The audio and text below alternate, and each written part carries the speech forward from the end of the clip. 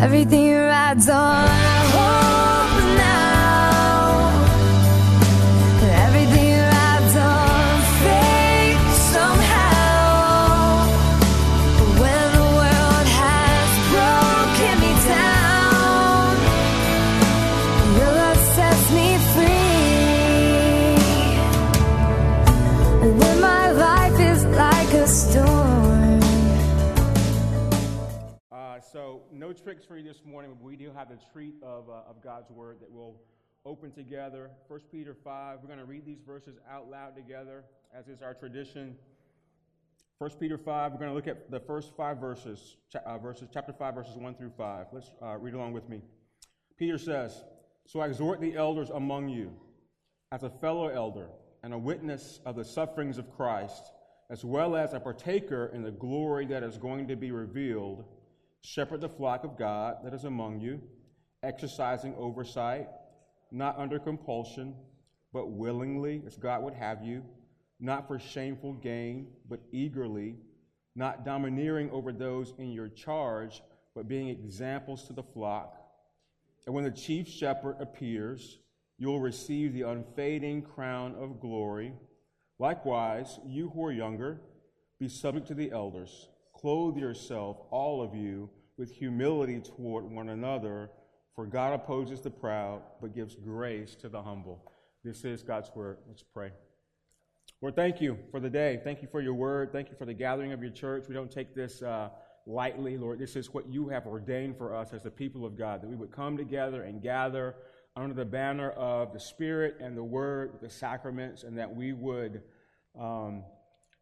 hear, "Thus saith the Lord." Lord, even as I say that, we are aware that as a fallible human being that's behind the pulpit espousing what you have said to us. But even so, Lord God, we trust that by your Spirit and through these words, Lord God, that you have a word for us. So we pray that you give us ears to hear and a heart to receive this morning all that you have for us. And the congregation said, amen and amen. I saw what y'all did.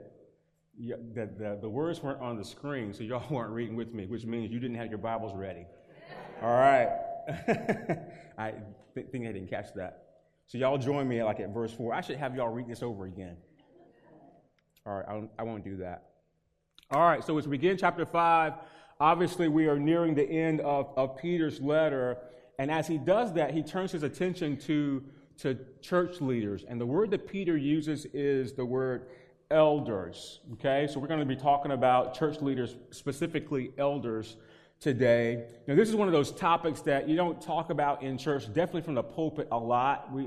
If you come to our membership class, or if you might have been in a member meeting, we'll say some stuff about church leadership and elders and stuff like that. For some of you, you come from church backgrounds, or maybe no church background, but you've heard of pastors having ministers or pastors, or perhaps you're Catholic or Lutheran or Episcopal, and your church leader has been a priest. Peter uses the term elder. Actually, he uses a couple different terms. I'm going to expound on that in a couple of minutes.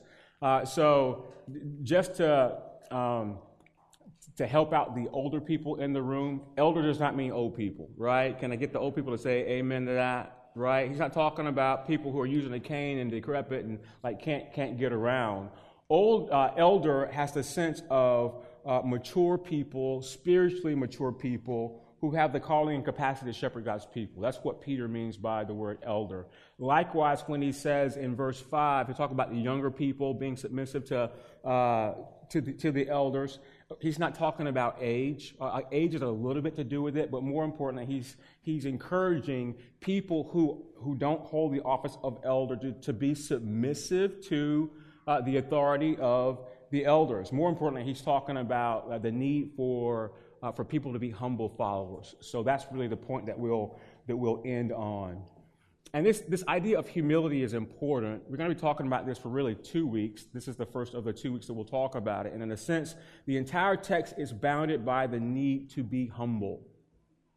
And when it comes to humility and the requirement for that, Peter rightly starts with leaders. If you'll recall, Peter has through really the middle part of his letter, talk to almost every group of people in this dispersed church that he's encouraging. Back in chapter 2, he tells us that we should submit ourselves, that we should be subject to the human governments that the Lord institutes, because they have the Lord's backing, right? And he says, be subject to them whether they are good or evil.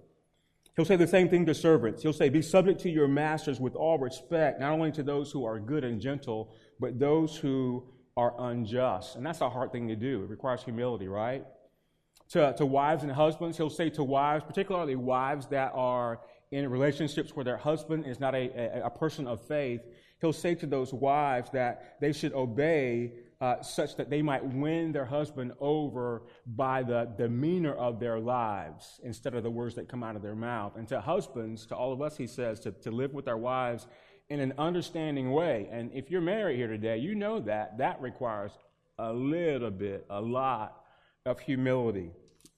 And so it's right that Peter would, as he talks about humility at the end of this letter, that he would start with leadership. And here's what Peter is exhorting to leaders. He's saying, leaders, you're supposed to live and lead a very different version of leadership than what's in the culture around us. The culture around us in terms of leadership, CEOs and presidents of companies, it's like a dog-eat-dog world, right? You're striving to be the best, to do the best so that you rise to the top, and everybody else is underneath you, and you're okay with that.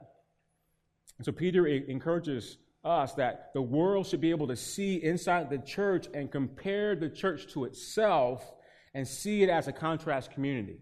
And if the church is supposed to be a contrast community, obviously the church needs contrast leaders. The adage is, as the leader goes, so goes the organization. And that applies to the church as well. As the church goes, as the leader goes, so goes the church. And so as we talk about church leaders today, the first thing that Peter exhorts us and his readers to is about the office of elder. Look at verse 1. So I exhort the elders among you, as a fellow elder and a witness of the sufferings of Christ, as well as a partaker in the glory that is going to be revealed. Peter is setting us up, right? He's setting us up for what will come next as he talks about this idea of elders. Peter is writing to the churches in Asia Minor, right? They're dispersed, but what's behind these letters here, these words here, is that Peter actually knew these people. At some point, he would have been among them. He would have actually gone to the various cities where they are. He would have found those who did not believe in Jesus, and he would have preached the gospel, and they would have come to faith. He would have stayed with them for some number of time, and then he would have planted a church, right? Kind of what we did here 8 years ago. He would have started a church, and then over the course of years and months, he would have found those who had the calling and the semblance of church leadership, and he would have ordained them and put them in charge. And so he's writing to churches in Asia Minor that were led by a body of elders. The word elder here is the Greek word presbyteros. It's where we get the word Presbyterian. So our church, Transit Church, is governed by presbyters. We're not Presbyterian by denomination, but we are. We have a form of government that's Presbyterian in that it's an organizational system where multiple elders who have equal authority lead the church collectively. We also aspire to what Paul says, the churches that we see in the New Testament that Paul was over, that he planted and he was over, really they applied this first among equals kind of philosophy in the church. That is, like, you can't have multiple heads making decisions all at the same time. There has to be someone sort of leading and navigating the organization as it goes. And by our bylaws, I am that. So I'm the one that is the current lead pastor of our church, and I am the first among equals. I don't have a greater vote. If we're voting on an issue, say the color of the carpet, like all the elders get to say, all right, I want it to be gray, I want it to be black, I want it to be green, right? Y'all have been in churches where the congregation has done that, right? That's not good. You could end up with chartreuse carpet, right?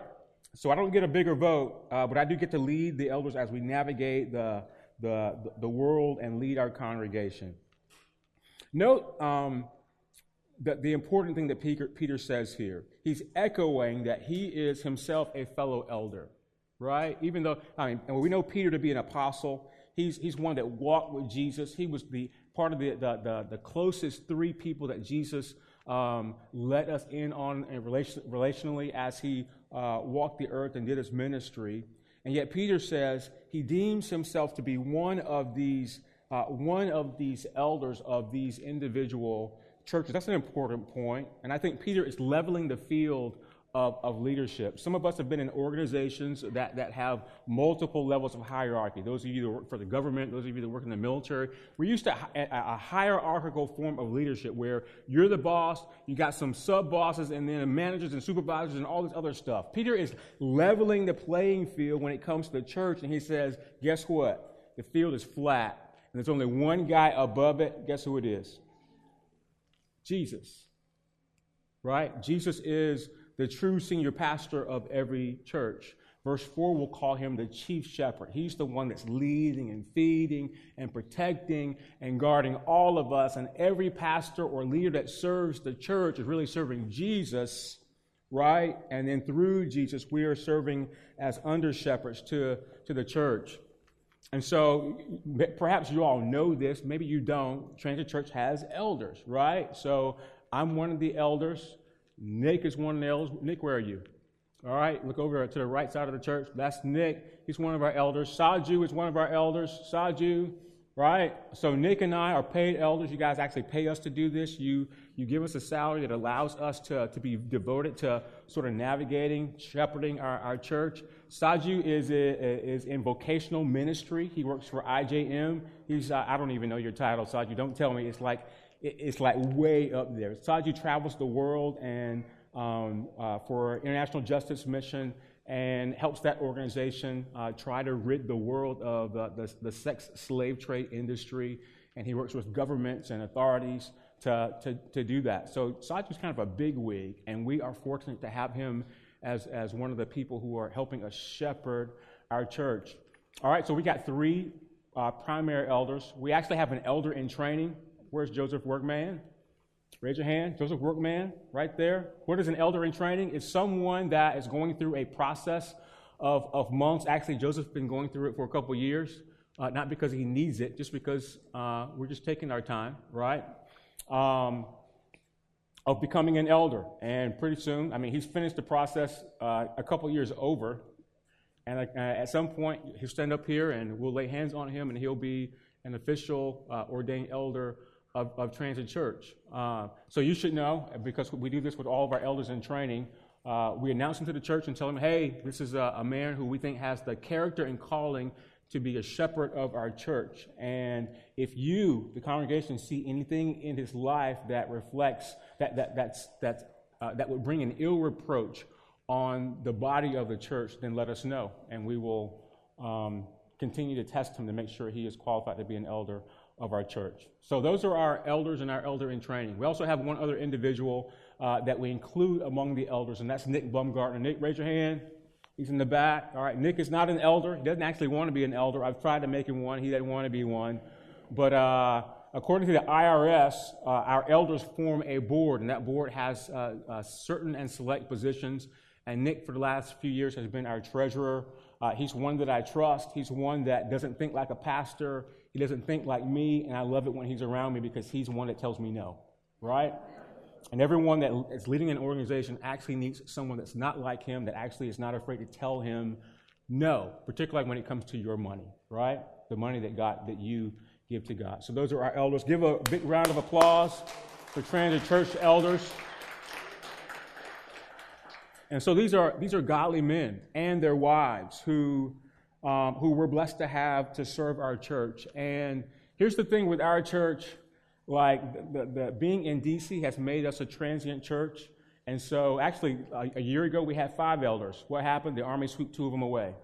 All right, so we don't lay hands on anyone suddenly. We take our time to make sure a person is called and qualified to serve you as a shepherd in our congregation. But there are more of you out there that we could call and qualify to be an elder. And so as a pastor, I'm always looking for those who I think have the calling and the capacity to serve God's church in that capacity. But here's why that's important to you. Here's why it's important for you to know who your elders are. They are, according to Peter, to be examples to the flock. That's what he says in verse 3. They're to be examples to the flock. In other words, elders are not to call the church to something that they themselves are not willing to do. Right? You want to be able to see your elders doing the very same thing that we, through the scriptures and based upon the needs of our church, are calling you to do. We are meant to lead the body by example. So, for example, when we talk about volunteering, using your gifts where you're serving the church where you're gifted or where you're called, you can look at the lives of all of our elders and see that they are like currently doing that, using their gifts to serve the church where they're gifted or where they are called. When we talk about being in a community group, okay, our elders are in or leading a community group of some sort in our church. When we talk about coming to the building and like a building cleanup day, I can't lie here. A couple of elders are there, me and Nick. That's because y'all pay us to be here. But the truth is, sometimes it's me and Nick and none of y'all, right? Except for maybe Jonathan and Jessica DeFrew. So help a brother out. Y'all, when we announce building cleanup, come help a brother out. Let's clean this building together. But the point is, elders serve as an example of what's normative for the entire body of the local church. And so Peter calls elders to be an example of the chief elder. Paul will say in 1 Corinthians 11, follow me as I follow Christ. That's a bold statement to make. You're inviting someone to peer into your life and see all the things that they could possibly see about you as you're trying as best you can to follow Jesus. And of course, no one can say that as well as Paul can. And that's an interesting call for a pastor, for an elder, given that we're all broken and very needy people. And so as I say that elders serve as an example, in the example of Jesus, of course, I'm saying your elders do that imperfectly. The closer you get to our lives, the more you realize that we don't hold all these truths. We don't live up to them as perfectly as we would want to. That said, an elder's task is to set an example for all to see. And so that's the office of an elder.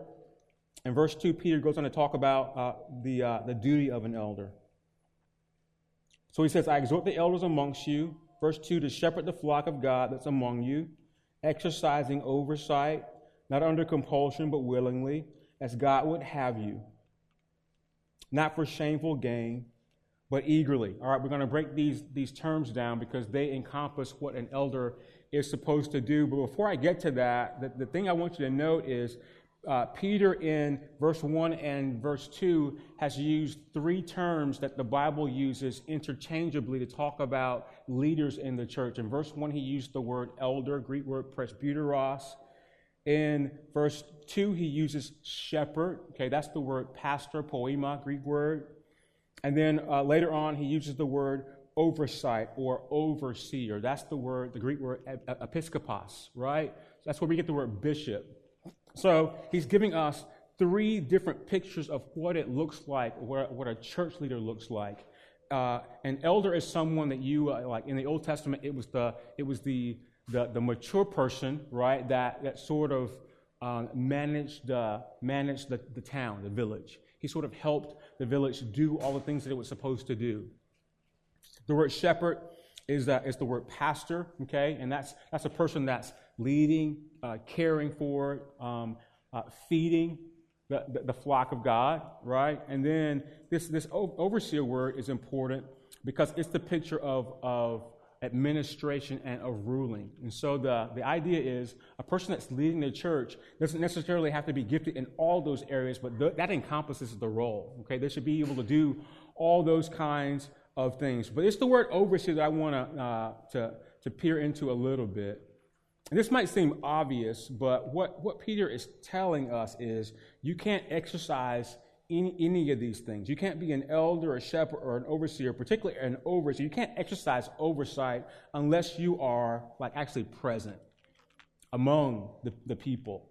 Now, some of you have been in churches where perhaps it was a mega church, a big church, and you only saw the pastor on Sunday on a big screen, from way, way away, and you had no connection to him other than that. And some of you were in smaller churches like ours, and perhaps you did not have a close and personal relationship or any relationship with the pastor as well. I think what Peter is telling us that's not really the kind of that's not kind of the task for a pastor. There should be some semblance of being present. Peter suggests that elders need to be amongst. That's the word that he uses, which I equate to being accessible, available, up close, and personal. You should be able to watch an elder's life as he's lived it out and see him leading and loving his family. You should see him being above reproach, as we are encouraged in 1 Timothy 3 in the community, that there's nothing about his life that would bring ill repute against the church. You should see him, as if he's not employed by the church, being faithful to whatever his secular job is. You should see him following Jesus as a humble example to the rest of the flock. But here's what I know to be true. It actually takes a lot of humility, right, to let people know you that way. It takes a lot of humility to let people get that close to you. Let me ask you a question. Like, this is for all of us. You guys like letting people get close up to your life? All right, so the extroverts are saying, yeah, why not, right? You're like, come on, like, you can see anything you want. But most of the introverts, and some of us that are like right in the middle, are saying, well, let me think about that, right? Because even on the outside, where we may say, you know what, I like people. I might even love people. And I don't mind getting to know people and them getting to know me. But here's the thing. When people get close, they get to see me, right? They get to know me. And it's not just like the Jeff with clothes on and like how I'm presented up here. It's the real me. And the truth is, it takes humility to be okay with that. Here's a dirty little secret about pastors, and y'all have heard me say this before, and I'm just going to tell you because you need to know, is pastors want to impress. Most pastors are people pleasers, and we will say and do some things that I just want you to like me, right? I want to get up on this stage, and I want you to like my sermon. I want you to laugh every once in a while. I want you to be aware and in awe of my gifts and abilities. And if I keep you far enough away, I can do and say the things that might make you think that about me, that I'm an okay guy, right? You might even idolize me. I want to impress you, for you to be impressed with me. But if I let you get close, guess what you'll figure out? I'm human, I'm fallible, I'm normal, I'm sinful. So I got a friend, he's kind of a celebrity pastor. If I said his name, you wouldn't know him. But if I said his name around most pastors, he would, he's like well known. Why? Because he pastors a historic church, at least he used to, and because he's written commentaries and books, like books that Nick and I would go buy from Amazon or a store to help us unpack text like this. He's that kind of guy. And he says he was leading a small group from his home in his church, and an incident happened that has helped him out in his role of being a pastor. He says there's a young lady that approached him, and she in small group, and she's like I don't get it. The people are telling me that you're like people know you, that you travel around at conferences and speak and like you've written books and stuff, and I'm in your house and I'm seeing you and your kids, and you just look normal to me. Like I don't see the big deal. I mean, I don't want to say that I don't get something out of the things that you say. You say a lot of things that really help me, but I mean, you're just okay, right? And he says that was very humbling for him because he was a person that had the capacity to impress a lot of people, but the truth is, a woman that was in his home in a small group got to know him for who he was, and he realized, you know what? I am just a human being. I'm normal. And that's what happens when you let people in. When you let people in like that, it's hard to continue to be impressive, but it is an opportunity to be humble. Leaders can't be examples of what it means to follow Jesus if they stay distant. And here's what Peter says. Peter says we have to be amongst the flock. That's what a leader is supposed to do. We have to be near. At least we're supposed to. Elders aren't an example of perfection. Who is? It's Jesus. Jesus is the only example of perfection that we have. And just like you, An elder is supposed to grow in the gospel as we grow up in Jesus. There are some other things the Bible says about elders. Here's an important one. Paul says in 1 Timothy 3 that it's good to aspire to eldership. Look at what 1 Timothy 3 says. We're going to look at these verses. I don't want it to overtake what we're looking at in 1 Peter, but this would be a parallel verse that we look to give us a qualification for overseers. He says, the saying is trustworthy. If anyone aspires to the office of overseer, he desires a noble task. Therefore, an overseer must be above reproach, the husband of one wife, sober-minded, self-controlled, respectable, hospitable, able to teach, not a drunkard, not violent but gentle, not quarrelsome, not a lover of money. He must manage his own household well, with all the dignity, keeping his children submissive. For if someone does not know how to manage his own household, how will he care for God's church? He must not be a recent convert, or he may become puffed up with conceit and fall into condemnation of the devil. Moreover, he must be well thought of by outsiders, so that he may not fall into disgrace, into a snare of the devil. All right, there's a lot there, all right? So we're not going to take the time to unpack that. But there's a couple of things that I think are important to remember. And the first is that an elder has to aspire to it. Like if you are a person that's the most gifted person in the world, but there's nothing in you that feels like you're supposed to be a leader over the church, that is, you have a calling from God, like a sense that, man, I'm supposed to do this in a spiritual sense, then you probably shouldn't do it, right? Because you're not going to have the wherewithal to care for and lead the flock like you're supposed to. And so that's the first thing that I would mention. The other thing, though, is, and this is key, except for what it says at the end of verse 2, I think it was, that an elder has to have the capacity to be able to teach. The rest of these qualifications are the qualifications for any leader, right? These are the qualifications for you in your home as you lead your family, okay? So in a sense, there's some calling and qualification to be an elder, but in a sense, it's just being a good disciple of Jesus. But what I think comes out more so in 1 Timothy 3 that mirrors what we see in 1 Peter 5 is that leadership is an opportunity to serve. Paul says in 1 Timothy 3, an aspiring overseer leads in his community. He leads in his home so that he can lead in the church. And that really is the right frame of sequence for an elder. If we don't see him leading in his home and leading in the community, then we probably don't want to see him leading in the church. And so Peter says in 1 Peter 5, leadership is an opportunity to serve. It's not a have to, right? It's not a have to.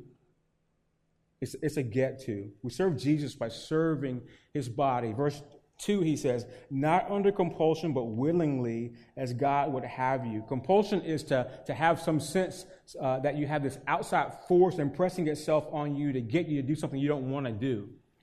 Now, some of you probably grew up in environments like that, where your parents perhaps were overbearing. If they were a Christian family, maybe they were legalistic, and when it came to doing things, doing everything, it felt like you were like do it or else you're going to get in trouble, right? Some of us perhaps feel like that in the environment that you're in right now, maybe where you work or how you live. Maybe you feel like you're under that kind of pressure. Some of you may feel like that in your approach to church, right? That you grew up with church being a have to, not a get to. And so when it comes to you even coming to the gathered worship, or maybe even opening your Bibles, you do it out of, it's like you're squeezing out a gnat. It's like, I don't really want to do this, but I feel like I have to, or else I'm going to get in trouble, which means you're doing it from a perspective of legalism and duty. And so I want to make a clarification. I think there's all of us that sort of have this in us that we would fight against ourselves to do the things that we should do. That's why we have spiritual disciplines in the Christian life. Galatians 5, there's this war in us, a war between your flesh, you doing what you want to do, and the Spirit, which is always drawing you to Jesus. That war exists, and so we have to have forcing functions that makes us want to do the things that God wants us to do. But I would say if in your life there's this overarching compulsion to everything that you do, then that's a check that God has put there for you to sort of think about, to meditate on. Here's what Paul says in Romans 5. He says, when we come to faith, God's love is poured into our hearts through the Holy Spirit who's been given to us. And so the way that God wants you to respond to him is from a willing heart, right?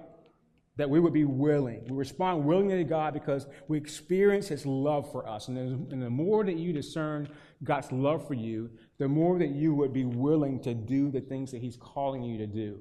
It's one of those get tos, not a have to. Now, Peter's talking about church leaders here, right? And so when it comes to church leaders, if an elder is serving the church from a primary motivation of should, ought, it's not I get to do this, I have to do it, then that would be a problem. Because he won't be leading from a compelling nature that flows from the love of God towards the people of God. Instead, he'll be leading from a position of religious obligation that will leak into the church. And so the church, from this elder's leadership, is going to take on that same stance. And so instead of compulsion, here's what Peter says. An elder is supposed to have this, I get to do this. Not only I get to, I want to do this. And so I hope you know this, Transit Church. Your elders, both your paid elders, me and Nick, but also the elders in our church that are volunteering their time to serve and lead and care for you, we're here because we want to be here, right? We get to do this. This is a great privilege for us to get to know you, to get into your lives, to be able to offer you our thoughts on how to lead a life honoring to God. And one of the ways that an elder loves and serves Jesus is by serving the congregation that God has given them. So I hope you know that that's the kind of the aim that we have towards you as your elders. Verse 2, he keeps on going. Not for shameful gain, but eagerly. As I've said a couple times, Transit has 2 paid elders. All right, that's me and Nick. The rest of our elders serve unenumerated. I think that's healthy for a church to have a few people that can devote their time to the care of a church, but also to have people who aren't encumbered by like the church is paying them, and so they feel pressured to do or say the right thing for the care of the church. But I mean, they're just free, to listen to God and to do what's right on behalf of the church. And so when you hear me say or Nick say at the end of service as we're giving a response that we contribute financially to the church, the local church, to support the needs of the local church, part of that's the salary that you pay to me and Nick, right? It also goes to, obviously, keeping the lights on and paying for the stuff that we use in the church. There's certain department leaders that we pay an enumeration to, but for the most part, you pay us to help equip you. Here's a misnomer, that you pay your pastor to do everything. Like you guys pay us to keep the building clean. Y'all don't pay us to keep the building clean. Like that's the corporate responsibility. I guess y'all didn't know that, but it is. Right? That's not why you pay us. You don't pay us so that Nick and I would do everything. You pay us so that we can have devoted time to disciple you and equip you so that you are everything that God wants you to be. That's why you have vocational pastors. With that said, Paul says it's okay for elders to be paid. 1 Timothy 5:17 says, especially for those who labor in preaching and teaching, they are worthy of double honor. And what that does is it frees some pastors to devote themselves to that kind of work. And I would be crazy if I didn't say that's an honor as a pastor to have his church pay for him to do the thing that he feels called to do. But I hope you can discern that we don't do this because we get paid, right? We're not doing this because we know there's going to be some financial gain on the other end of it. Anytime an elder or a leader is serving the church because they're getting paid, that's already a compromise. It's a shameful gain, Peter would say. It's serving God and his people for pay instead of out of a love for Jesus, compelling them to do what they get to do. So we don't want leaders of any type, not just elders, but any of our leaders in our church who are called to serve just because they get paid. I remember the early days of our church. Dre and Faber remember this. Well, y'all probably didn't even know this, right? When my family moved from North Carolina to Northern Virginia, I wasn't a good fundraiser, so thank God my church allowed us to segregate the giving of those who were coming with us. We had 4 families, Dre and Febby included, the Jagways, the Duhames, Erica Gordon, there's a few others of us, and all of us in that church, we basically, the church held all of our giving for 6 months, then we moved up here, and so we had a lump sum of money, but we couldn't spend that money because we needed to buy equipment and all this kinds of stuff, and so what did Jeff do? My family lived off of my Army pension, and I actually went and got a job. I substitute taught in Fairfax County Public Schools for 2 whole years. Why did I do that? Well, my family needed to eat, right? We needed clothes on our back, but I was called to this, right? It wasn't about me getting paid, starting a church so I could get paid. I felt called to start a church, and those who were with me, felt the burden as well. And so, and that's just how it is. We were having an elder meeting last week, and, this time of year, churches start talking about budget for the next year. And our goal as an elder team has been to pay Nick more, right? So you guys got to know, Nick's been on October 19th, which is his 4th year as a pastor on Transit Church staff. So happy 4 years, Nick Montezo. And we're still working our way up to paying him what he deserves to get paid as a pastor, right? And so we're talking about giving him a little bit of a bump in his pay. And Nick made these comments, and kudos to him for doing it. It was unsolicited. He says, guys, look, check it out. My family's doing okay. We're able to do all that we need with what you pay me for. If you want to give me a raise, I'll take it, like cha-ching. He says, but I don't do this because you pay me, right? Don't you? You can't pay for that, right? He's called to this.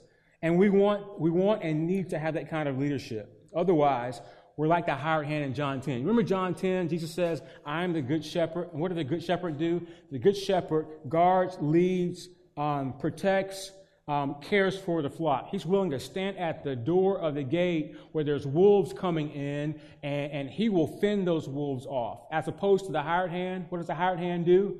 The hired hand is going to hold his hand out, and as long as he's getting paid, he's going to stay there at the gate. But when the pay stops or when the threat becomes overwhelming, he's going to remove himself and he's going to leave the sheep there to fend for themselves.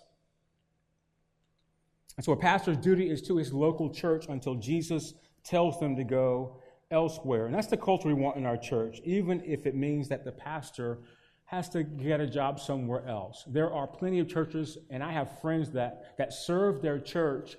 They get enumerated a certain amount of money, and they fundraise for the rest, and that's not unheard of. I'm glad that I don't have to do that. Don't hear me saying something different. I'm glad that Nick and I don't have to do that, but it's not uncommon. You guys know that we share this church, this building with Legacy Ministries, and the only reason why we are here is because 2.5 years ago, the unthinkable happened. All right, they had to fire their pastor because of some immorality, right? And so 90% of the church that was there left when this pastor left. And it left them in kind of a tight spot. And so you have a few leaders and a few followers who are left with all of this and the thought of, well, how do we keep our church together? And the Lord put it on their hearts to just try and maintain what they had. And so they found us, and offered us an opportunity to come and share this space with them. And so that really is why we're here. And in the meantime, over these last 2 years, guess what this church has done? They've been faithful, right? Faithful to God and His Word. They've been faithful to pray that God would add to their number and that He would add to them financially. And so I would tell you today, Legacy Ministries, they've rebranded their church, and same leaders and all that, but they've grown. They're probably the same, a similar size as us. And this whole 2 years, the pastor that's been leading them has not got paid a cent. Serving faithfully. He serves as hard and as faithfully as I do and has not gotten paid a cent. Why would he do that? Because he's called to it. Because it's not a have to, it's a get to. And that's kind of what we expect and what we want out of those who serve our church. And I think this is important because there might actually be a day in our country when nonprofit status goes away. You guys remember the Democratic primary when Beto O'Rourke had the nerve to say that he would take away the nonprofit status for all organizations and churches that don't agree with a very progressive stance on gender and LGBT and all that kinds of stuff. And I'm not trying to be political about that. We want to. Everyone in our country deserves certain rights, right? But that very much may happen. All right, we're talking about the persecution of the church, really, in regards to 1 Peter 5, and so those kinds of things could happen. Maybe the economy gets so bad that it precludes people like all of y'all here from giving generously as you have for the time that you've been here. Right? I'm not prophesying for these things to happen, but they could happen. And here's what our Bible says. The Bible says that we're not winding up to some better condition in our world than we are now.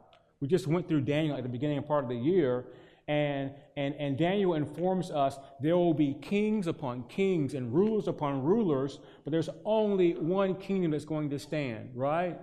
And so the world it's not winding up to something great, it's winding down to something that's a little bit worse than what we're experiencing right now. And that worse is going to get worse until Jesus returns. And so a leader serves not because of what people or the church can give them. Elders should be willing to serve the church, even if they sometimes don't get the financial remuneration that comes along with that. And so here's where we are now. A leader not only lets people get close, but loves people and the church, not just for what they can give him. Because Jesus doesn't love us for what we give, for how we love him. Jesus doesn't love us for what we give him. Jesus loves us, the Bible says, because he loves, because he is love. Verse 3, Peter says, shepherd the flock, not for domineering over those in your charge, but for being examples to the flock. I can't read these verses without thinking of the incident in the Gospels where James and John come to Jesus, and they say to Jesus, hey, Jesus, do anything that we ask you to do for us. And what they wanted was authority. They wanted to be on the same level as Jesus in terms of his authority in the church, in the world. And I think their mother was even a part of it. And Jesus looks at them and says, I don't know if you know what you're asking. He says, can you drink the cup that I'm about to drink? And they says, of course we can. And Jesus says, yes, you will. And when he says that, he's saying, all right, you guys are apostles, and you're going to drink the cup and be baptized with the same kind of death that I'm going to experience. But here's the thing.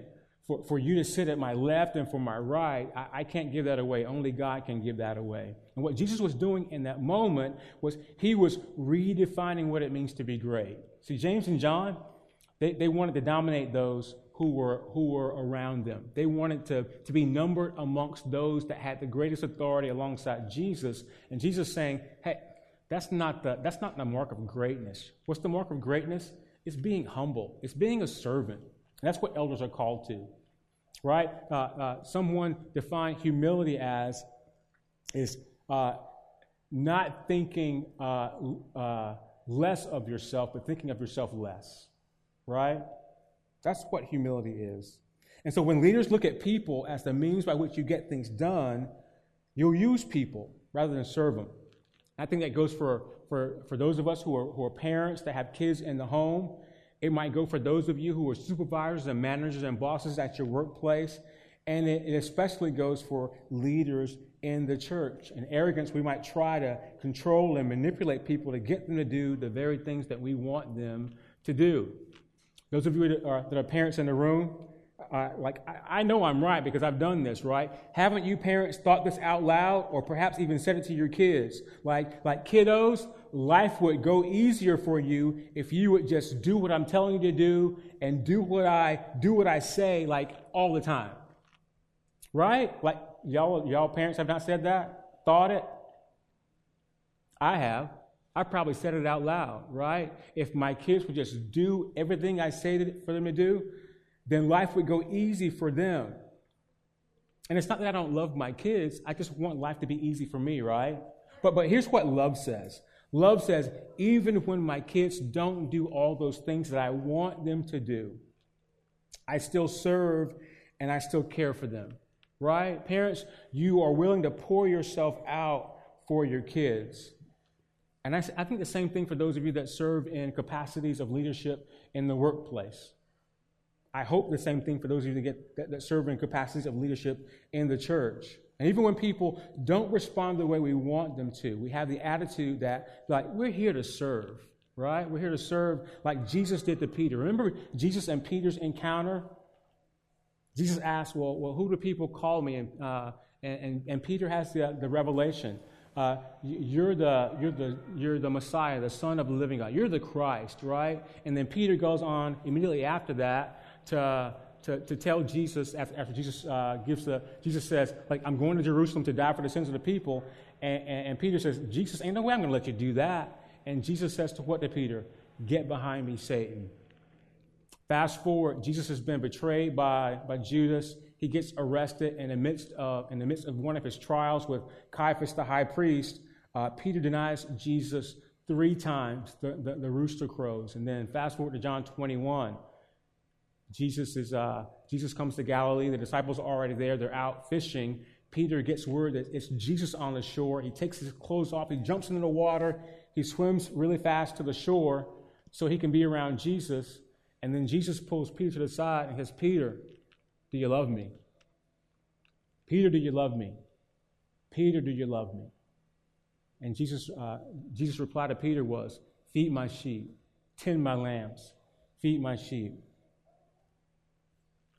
Peter, of all people, knew that the only way that we can have this kind of leadership is when aspiring leaders have their eyes set on something bigger than pay, bigger than dominating other people. Same Peter who messed up, right? Messed up so much that Jesus had to restore him. I think we want that kind of leadership. And so let me give you permission to do this, Transit Church. If you see me or any other leader using position to get what we want, please say something. Right? You have that authority in our church to say something to us because that's not the right leadership. Verse 4. So Peter's talked about the elder's office. He's talked about the elder's duty. And in verse 4, he gets at this idea that there's a reward for those who serve as elders in the church. Verse 4, and when the chief shepherd appears, you'll receive the unfading crown of glory. So what is this unfading crown of glory that Peter is talking about? I think there's really only one kind of unfading glory that we see in the scriptures, and it's not an it or a thing. It's actually a person. It's Jesus. And so what an elder gets for their service is they get more of the Lord himself, right? Like he is the true glory of God.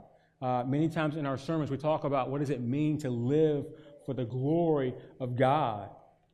It really is why we exist. It's our very purpose. It's to give our all for the one who gave his all for us. And we should all want to put our minds and our hearts and our affections on the glory of Jesus above our own, especially our leaders. And here's why. Because Jesus' glory is the only glory that will never fade away. Here's the truth about you and me. Is that like our lives and anything that's a great acclaim of our lives is fading away. Now, you guys are a young congregation. You look good. Don't you know y'all look really good? Most of you have gifts upon gifts. Like we could just spend a whole afternoon talking about the great gifts and talents that you have as a people. But I will tell you that all of that eventually fades away.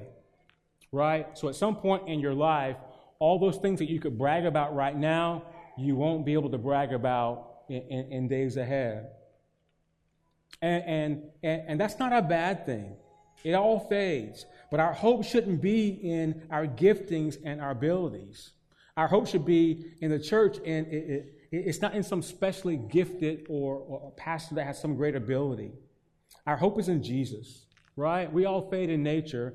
Jesus' glory does not fade. And if there's any crown that we should want on our heads, over our heads, it's this unfading crown of the glory of our Lord Jesus, the head of the church, glorified in all that we do because he's the one that will never fail. Here's the last thing that Peter says, and we'll conclude with this. He talks about an elder's reception. In other words, so we have these people who are called and that the church can qualify to be leaders in the church. And so how are the people of God to receive them? And what Peter does is he gives the church an idea of how to receive these elders, but then he turns it back on them and says, it's not just about them. them serving you, it's also about how you follow, right? So he's talking about elders' reception, but he's also talking about being humble followers. Verse 5, likewise, you who are younger, be subject to the elders. Clothe yourself, all of you, with humility, one toward another, for God opposes the proud, but gives grace to the humble. This text, this verse in particular, segues into verse 6 and 7 and all the way through verse 11, which we'll talk about next week. So I won't say a lot here. We'll pick that up, this idea of humility, next week. But note how much we've already talked about humility. I began the sermon today saying that, you know what, this text is bounded by this idea of being humble. We can't serve Jesus the way that he calls us to serve him. We can't be in close proximity to each other without there being some sense of humility about how we live our lives together. And here's what Peter is saying. The church needs humble leaders, but the church also requires humble followers. And that's you, right? That's all of us. Here's the beauty of this. In the church, leaders are supposed to lead, but they're also supposed to submit to the body, right? There's this mutual submission. And this is a useful checkpoint. While God calls you to submit to your elders, he also calls elders in humility to submit to one another. And I think this is a beautiful picture of the mutual submission of the church. And so if you're a leader like Nick and I, pastors of your church, this is God's grace to us in that if one of you sees something in us that is not exuding godly character, what should you do? You should come to us and make note of that so that we can in turn pray about it and seek God about it and perhaps even submit ourselves to the church enough that we would repent about it. We all have to be clothed in humility to say and receive that kind of correction. And I think really what it takes is us getting over ourselves long enough to be clothed in the humility that Peter is suggesting here.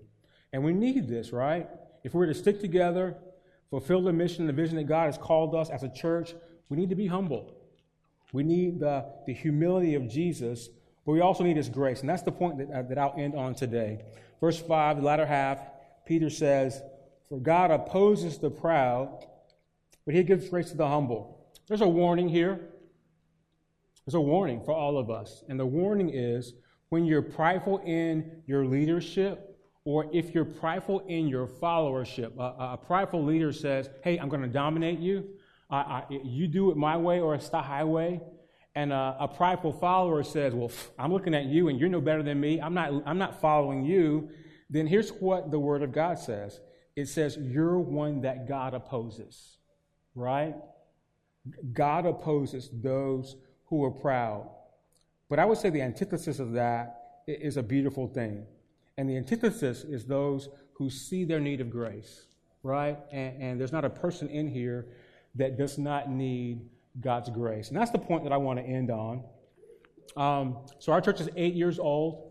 I've been your lead pastor. For a while, I was your only pastor. And today I'm making the solemn announcement that I am stepping down as your pastor come the end of the year. Right? Why would I do that? It's time. It's time. A mentor of mine said that God doesn't call us from something but to something else. And many of you, because of your jobs in the government or in the military, are used to people the government saying, all right, go here, go there. And, God isn't a government, but he kind of does that as well. And, so the mantra of my life and my family's life is that we're on a journey, right? And guess what? The journey is not Jeff thinking what he's going to do and then going to do it. The journey is a journey with God where I'm led by his word and the Spirit, and I'm trying as obediently as I can to do what I discern the Lord saying to do. For the last year, really more than that, my wife and I have been wrestling with the Lord over this idea of how long we should pastor the transit church. And to be honest with you, when a person plants a church, unless you're an apostle, right? Like Paul and Peter, they planted a church. They raised up leaders, and they just left and went to another city. Like, I don't have that gift. Like, I ain't doing that. But some people do. And so when I planted the Transit Church, came from North Carolina all the way up here, I thought I'd be here until death parted me. Am I saying that right? Until death happened, right? At least I thought I'd be, on the stage, pastoring and preaching and leading our church till about 60. And then when I had too much gray hair or no hair, which is like happening, that I'd move aside and I'd just sit in my office and counsel people and drink coffee. But the Lord has something different. So God doesn't call us away from something, but to something else. And so for the last couple of years, in God's grace and really in His providence, He's allowed me to be a part of an organization that majors in church planting. And I'm a church planter through and through. We're in the Acts 29 Church Planting Network because I see church planting as a means that God would have to help to find people that don't know Jesus and to introduce them to Him. So over the last 2 years, I've had the pleasure of working with an organization called Leaders Collective, and I've traveled the country and met with young guys who are starting churches and have been privileged to help them come to health and start and grow healthy churches. And the opportunity has been given to me to do that with more of my time. And so we think it's the right time. At the same time, this is the church that I started. It's the church that I founded. And I'm looking at some of you, and there's only a couple of you that were in the room when we very first started. But this is a bittersweet moment because I love you. I'm rambling because it's hard. I'm not leaving immediately. Actually, I'm preaching in 2 weeks. I'll be preaching through the end of the year. You're going to see me in and out. So what's going to happen? We're working that out. Me and your elders. This plurality of elders as we decide what's going to happen to the church. We actually did offer Nick Mudrezo, our associate pastor, who's been with us for 4 years, the opportunity to pray and see if God would call him to lead our church. And him and Jim prayed about it, and they said yes. So the person that I'm turning over lead pastor to the church to is Nick Mudrezo. Here's what you get, Nick. You get somebody that you know, right? He's not a stranger.